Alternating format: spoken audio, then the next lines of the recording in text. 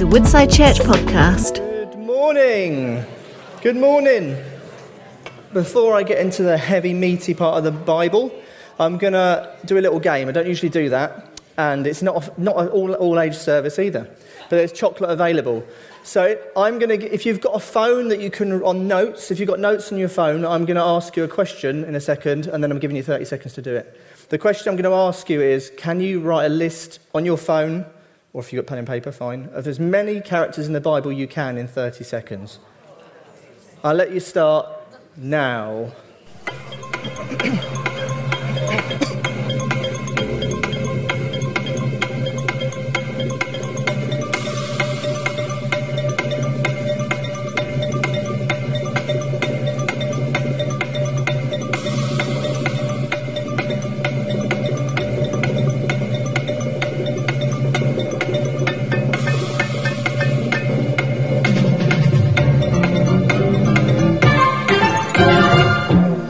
Lovely. Stop writing. 30, I know. I'm not expecting you to write 100. Has anybody, put your hands up if you've got more than 5 in that time. Oh, not many. Any more than 7? More than 9? More than 11? 12? 13? You're joking me. 14? No, that's not true. 15, 16, 17? 16? 15? You're a liar. Mum, how many did you get? 15. And you got 15. Perfect. You can all three have a prize. And I'll trust you that they're real names in the Bible, not just Gordon or... There you go. Oh, right, there we go. Yes, they are. Zebedee. Who would have thought of Zebedee? There you go. Thank you. Okay. Here we go. What have you got? Who's that? Reuben. Oh, Reuben. Lovely. Okay. Okie dokie. Right, I'm surprised that someone got 17. I honestly didn't think anyone would get past 10 in that time, but that is impressive. Fast writing. In a second, you'll realise why I did that. Almost pointless. Well, it was a pointless game, to be honest. So I will start the message, and when we get to Exodus in a few seconds, you'll see why I did that. So, a few years ago, I worked at Bedford Hospital as a carer. It had a posh name, but effectively I was a carer. And in that time, I worked in a care for the elderly ward, which meant one of my main tasks was to clean bodies after people had died. At first, it was a little bit odd, but then it became just part of the job. You just did that. And I didn't think much of it near the end, but at the beginning, I was very surprised because what I expected that would be like is not what I expected at all. So I would stand behind, they would pull the curtain around the person that had deceased. We would go in and clean the patient before the family came and said their goodbyes. But I don't know what I expected.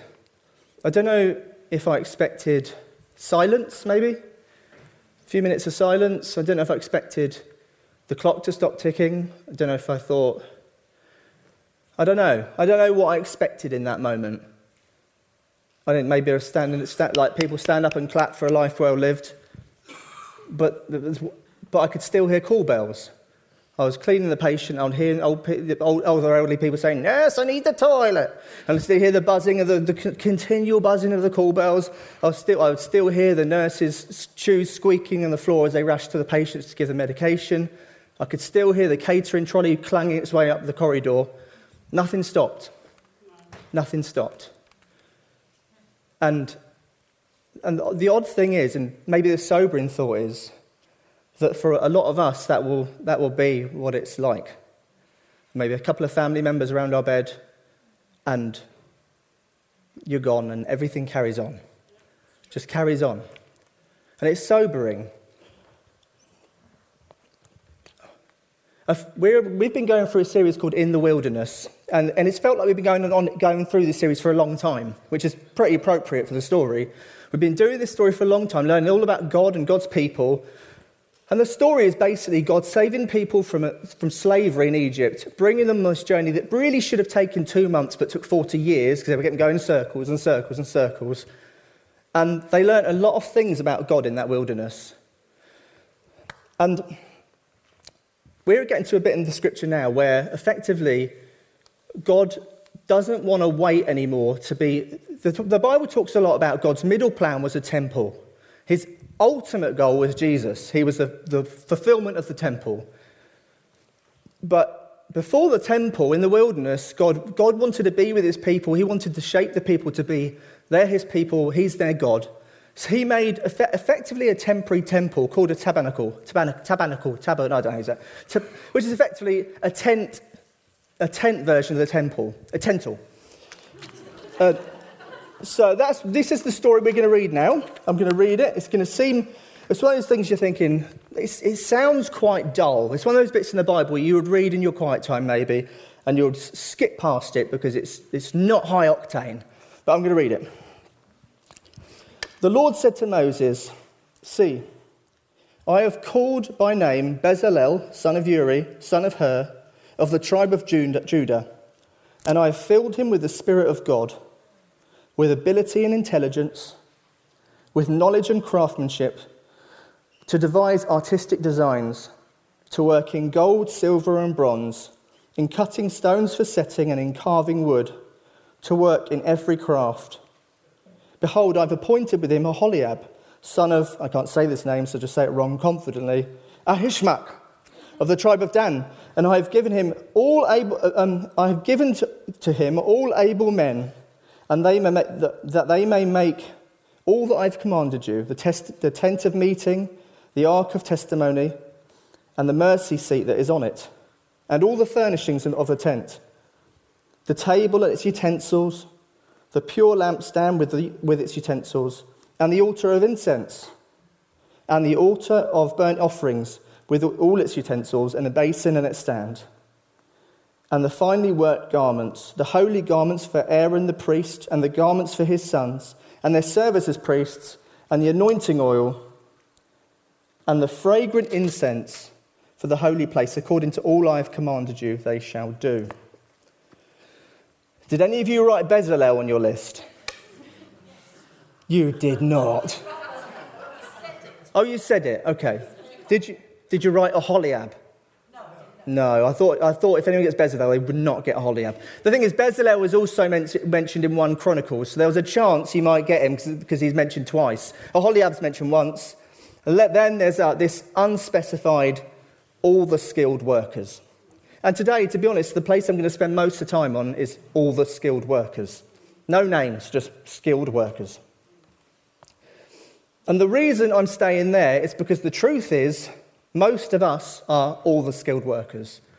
Most of us will never be a Moses. Most of us will never be a Paul or a name of stature. Most of us are Christians and skilled in our areas, and we are unnamed. We're just skilled workers. When we die, our families and friends will care, but life will continue.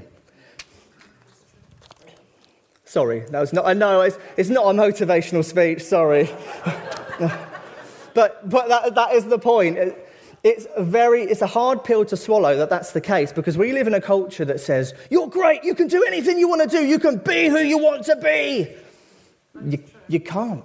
You can sometimes, but really it's not our decision to be what we want to be. The Bible says we can make our decisions, but it's God that determines what our course. The exact words are, "The heart of the man plans his way, but the Lord establishes his steps." We can dream for things, but God's plan for your life may look different to the plan that you'd set out for your own life. And that's okay. In fact, it's more than okay. It's good and it's better. It's better. It might not look as exuberant or as high octane, but what he has for you is the most fruitful way you could live the life. Quite a few years ago, I can't remember which child it was, maybe Obi, it's something Obi would say. I asked him, "What do you want to do when you're older?" A silly question for a 4-year-old at the time. And he said, "I want to be a kangaroo." So obviously I naturally passed him to Rachel and said, you clean that one up. It's not going to happen, sorry. But we won't be a kangaroo, but God has a plan for us, and it may not be what we want, and that's okay. A guy called Michael Horton is an author of a book called Ordinary, which I really recommend. It's a fantastic book. He said, who wants to be that ordinary person who lives in an ordinary town, is a member of an ordinary church, and has ordinary friends and works an ordinary job? Our lives have to count. We have to leave our mark, have to have a legacy, and make a difference. See, we live in a culture of individualism, a culture that says it's about you. We Westerners live in a culture of individualism, and we also live in a culture of celebrity. Those two mixed together is very dangerous. The celebrities, your life is only useful if you are known for something. And the individual element, you will change it on your own. Though that mix of those two are highly, highly toxic and dangerous. Well, actually, if I can find it, it's in one of my pockets. Actually, the Christian life is, we talk, when I was younger, I'm going to show you a clip at this point, and then I'll carry on. You show the clip I'm talking about. It's only about 20 seconds, so I'll stay. If you can find it, can we do a video?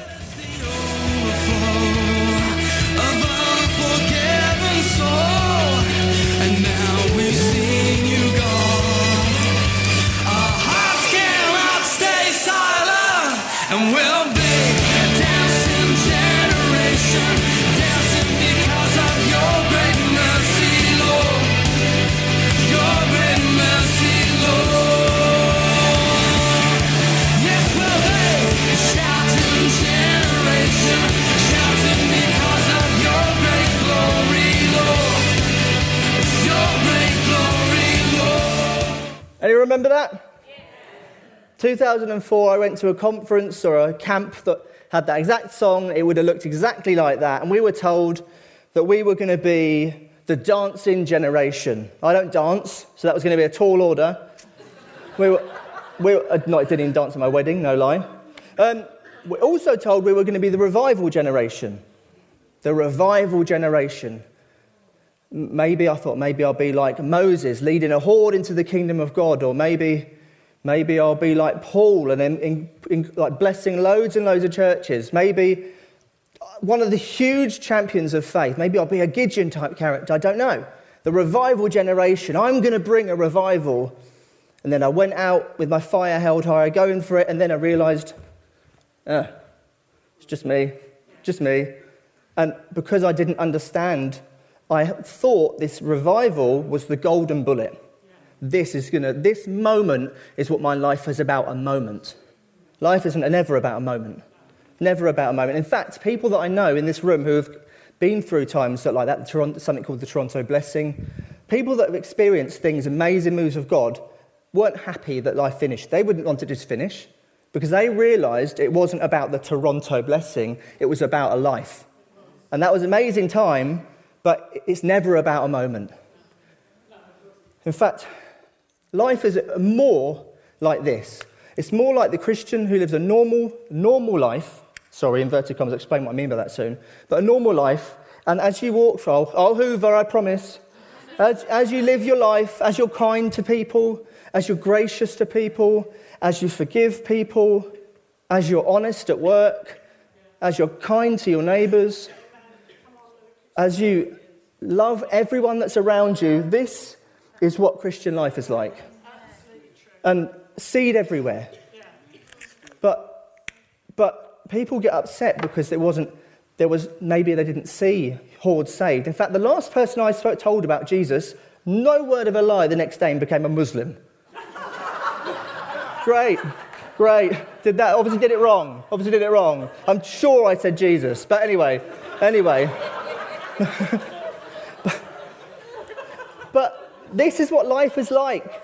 Sometimes it's great. Sometimes we see amazing things shoot up straight away. Sometimes people get saved as you had a conversation with them. But probably more often than not, we don't see much there and then. Because as we live our lives as Christians, it's a bit like walking acres of land and we think, where's the fruit? Where's the fruit that I'm living? I've done all this stuff for God. Where is the fruit? But for every year you're living, it's like another acre of land. And you can't see what happened in acre 1 and acre 7. You can't see back that far. We don't know what fruit's going to come, and often we won't see it. Nearly most of the time we won't see the fruit. And that's why measuring your life on fruitfulness is actually a bad measure, because you can't see half of the fruit. And the other thing is, God doesn't reward us for fruit. He doesn't. He rewards us for sowing. The fruit is his job. He's the one that makes things grow up. He's the one that brings change in someone's heart. Our job is to sow the seed and just say, God, I've lived a normal life for you, and I hope you do something with it. That's our call. I probably will never be known. I will probably never write a book about me. There will never be a book written about me. I'll probably never be a Catherine Coleman or a Billy Graham. But that's all right.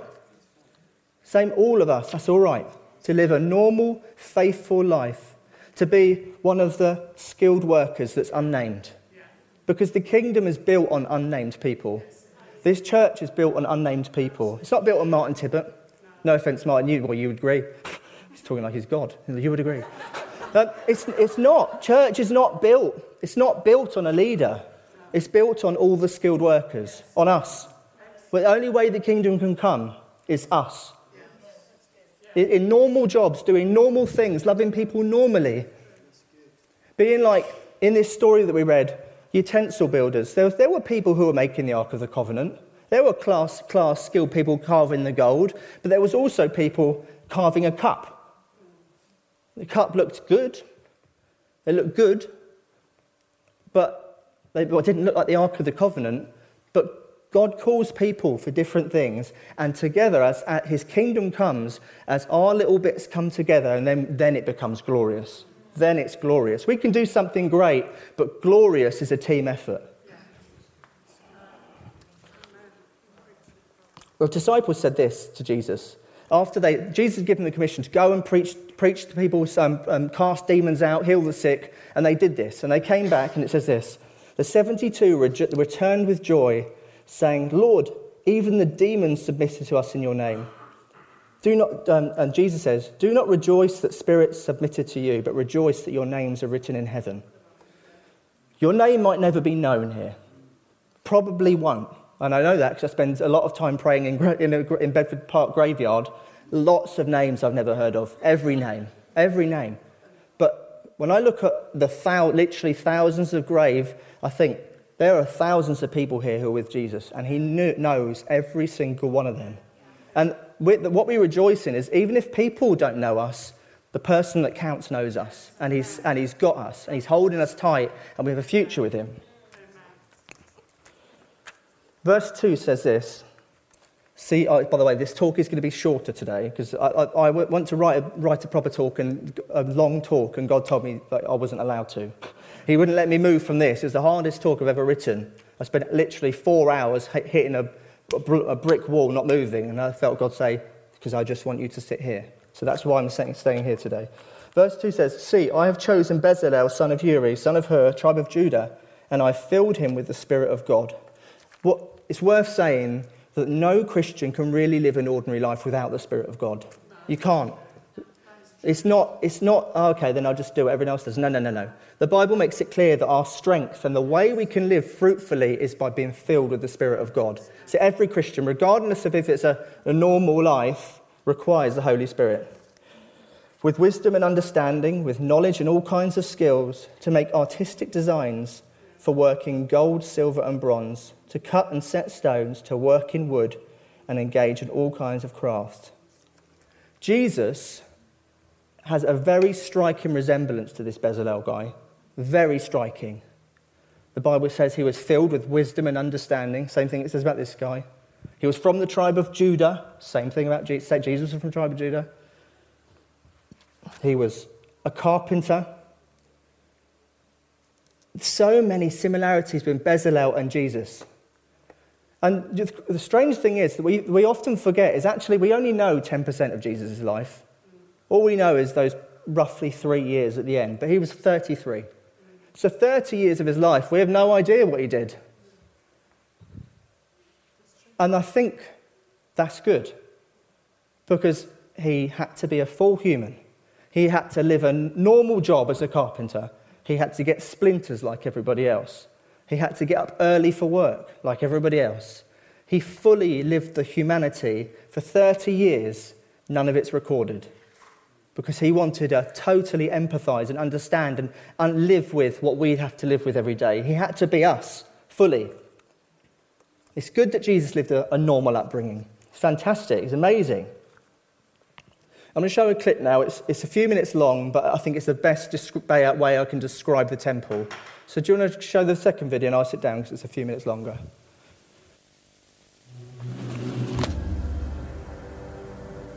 If you could go back to the city of Jerusalem during Bible times, the biggest thing you'd see is the temple. This beautiful building was designed by King David and built by King Solomon, and they believed that it was the home of the God of the universe. Wait, I thought God's home was in heaven. Well, the whole point of this earthly temple is that it's the place that overlaps with God's heavenly home. The temple is where God lives and rules all creation as king. That's cool, but even Solomon, who built the temple, didn't believe that it could contain the God of the universe, right? Yeah, the building was just a symbol, and it pointed to the fact that all of creation is God's temple. And that's actually what the first page of the Bible, Genesis 1, is all about. Really? It says that creation is God's temple? Well, it doesn't need to say it. The whole story shows it. In Genesis 1, God creates an ordered world out of a dark wasteland by speaking in a series of 7 days. Then on the seventh day, God's presence fills creation as he takes up his rest and rule. Similarly, the tabernacle and later the temple were built and dedicated in a series of 7 speeches in 7 days, after which the priest or king could rest and rule in God's presence. So all of creation is where God intends to dwell. It's like his temple. Exactly.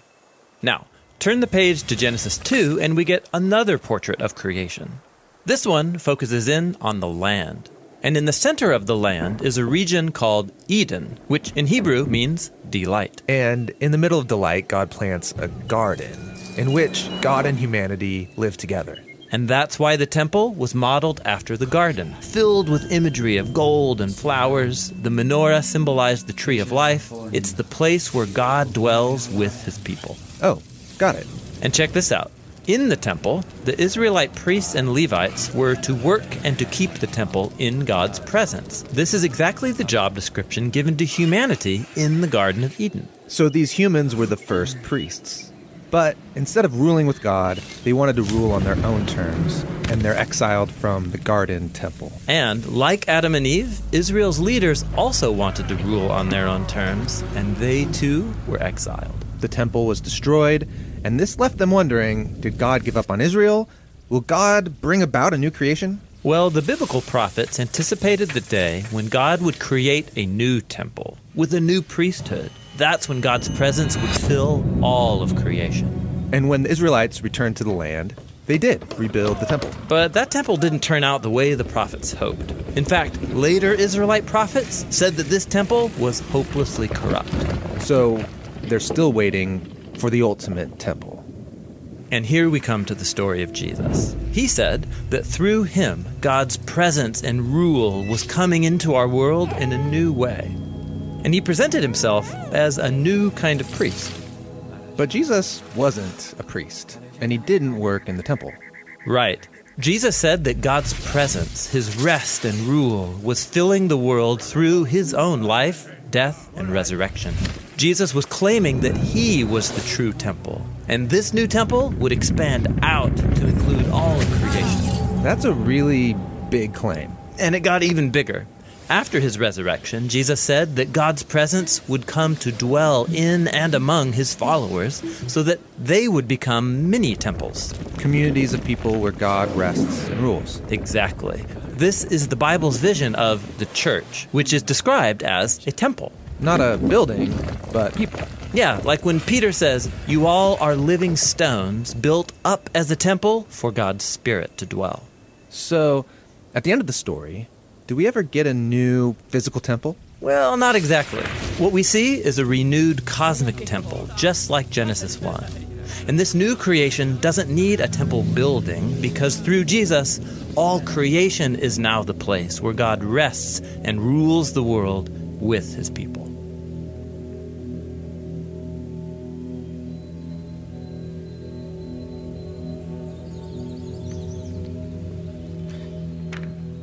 Right. So we are the temple. We, not this. We are the temple. And what we've got to bring and contribute to the world is like a piece of gold, a beautiful cup or a beautiful ornament in the temple to shine to the world. Because the reason it had to look like that was because that's effectively how kings lived. And they had to communicate that the king lives here. That's why it was all gold. The king lived there. And that's why our lives, we want people to see in us Jesus. From loving our next door literal neighbours, from doing normal things, we want people to see that the king lives here. I remember Colin Matthews, sorry Colin, I've realised I had not asked to say this, but it's a good story. Colin Matthews was an IT teacher, and he used to do this thing where at the end of, summer holiday, before the summer holidays or the Christmas, you write the little song? The song, you know, your fun song? Before summer?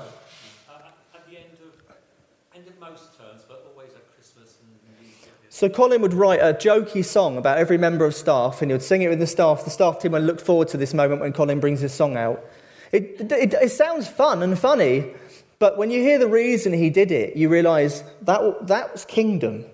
So he was playing this song because he knew teachers were exhausted, frustrated. Often there was problem between the teachers, and he wanted to bring a bit of fun and a bit of happiness into that environment. That is a story. That's kingdom. Very normal thing. Didn't necessarily preach the gospel, but he showed the temple in the way he lived his life. I'm going to finish with a story about a lady that meant a lot to me. She's died. She was a lady. A lot of you won't know her because a lot of you have joined in the last 3-4 years. But her name was Shirley Dixon, and Shirley was a very special lady. She was a lot of fun. She was cheeky. She would block the door. She was about 82, I think, 82, 83. But she was a bundle of life. And she would block the door from me and say, "You can't get past me until you promise to give me a kiss on the cheek."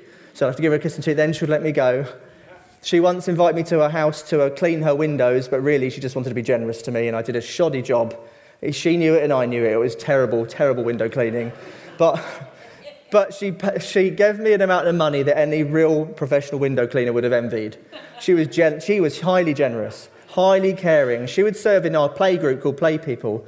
And even in her last days, 82, 83, with all the other kids workers, all the other Play People staff were like 20, 30 with young children themselves. But she was the oldest person there. And she would sit on the side, just in the corner there, and she would hold people's babies that were often single mums. And I happened to notice there was often a gathering of single mums around Shirley. 4 or 5 mums that would sort of stand nearby her, and she would offer to take their baby, look after the baby. They would have a few minutes of breathing. And when she died, I know this because Rachel had played football at this point. When she died, those mums were devastated and would cry. Shirley probably never knew the difference she made. She probably didn't know. And that story is a very normal story of somebody bringing the kingdom in a very normal way. Very normal. But she was amazing. She was amazing. And she showed the glory of the temple in the way she lived her life. And the punchline to that story is that there is no punchline. There is no mass revival. There is no everyone became a Christian the following week. I don't know if anyone became a Christian. But I know she brought the kingdom in that environment. And I know she sowed seed that it's up to God to do with as he wills. And that's what that's what kingdom looks like to most of us. Just normal stuff. I believe in the miraculous. I've seen it. I believe in the supernatural. I believe people can become Christians. I've seen all of it, as many of you have as well. I'm not denying the existence of the miraculous and the supernatural. We are a church who believe that, and I want it. But there are people in this room that live the kingdom every day. Ruth Byfield the other day had a house party on our street on the Golden Jubilee celebration. I saw her there sitting down with 30 or 40 people. And I said to her, "How was it?" And she said, "It was great, but no one got saved." I was like, who thinks like that? a Jubilee celebration. But Ruth lives with this belief that, you know what, I'm bringing the kingdom in the normal, but I'm also expecting God could do something different. And if he doesn't do it, I'm going to pray he does it. And if he doesn't do it, I'm going to be content with my lot. That's what Christian life is about, walking this balance of very normal, but believing God can do things supernatural at the same time. 1 Thessalonians says this, and make it your ambition to lead a quiet life. You should mind your own business and work with your hands, just as we told you, so that your daily life may win the respect of outsiders. The Bible tells us to desire to lead a quiet life and to win the respect. Not the salvation, not the mass revivals, respect from outsiders as they see your life lived differently. That's the Christian life. Maybe some of you are like me and have been disillusioned by being told you were going to bring a revival and then actually you realise everything's the same. I'm the normal guy. Maybe you're coming to near the end of your life and you think, what have I actually done with my life? You may not have a golden bullet. You may not have something you can say, I did this. But your life counts. Our lives count. It's mostly seed sowing. A lot of it we won't see. But God will do something with your life incredible that you may never know about. Abraham lived his life and he was told all this, you're going to be a father of Israel. He didn't even see it. These people came after he had gone. Shirley didn't see that group of people crying. They cried after she had gone. But our lives count. The normal matters. And live in the way that God wants us to live. Normally, but believing him for more, is the life of a Christian. Dear Lord Jesus, I pray, Father, would you sow that seed in our hearts, Lord Jesus, to be grateful for the ordinary, for be happy to live and content to live a godly life in a normal world. And Lord, we say, would you grow some of those seed that we've sown? Would you bring to life some of those things we've done, Lord Jesus? Thank you so much that I can be beautiful on my own, but it takes a team effort to be glorious. This group of people here, would we reflect you well together, Lord Jesus? And for those who aren't coming to church, I pray, Lord Jesus, would you convince them of the importance of this temple? Would you do your work in us, we pray. Amen. Amen. Thank you, everybody. Thank you very much.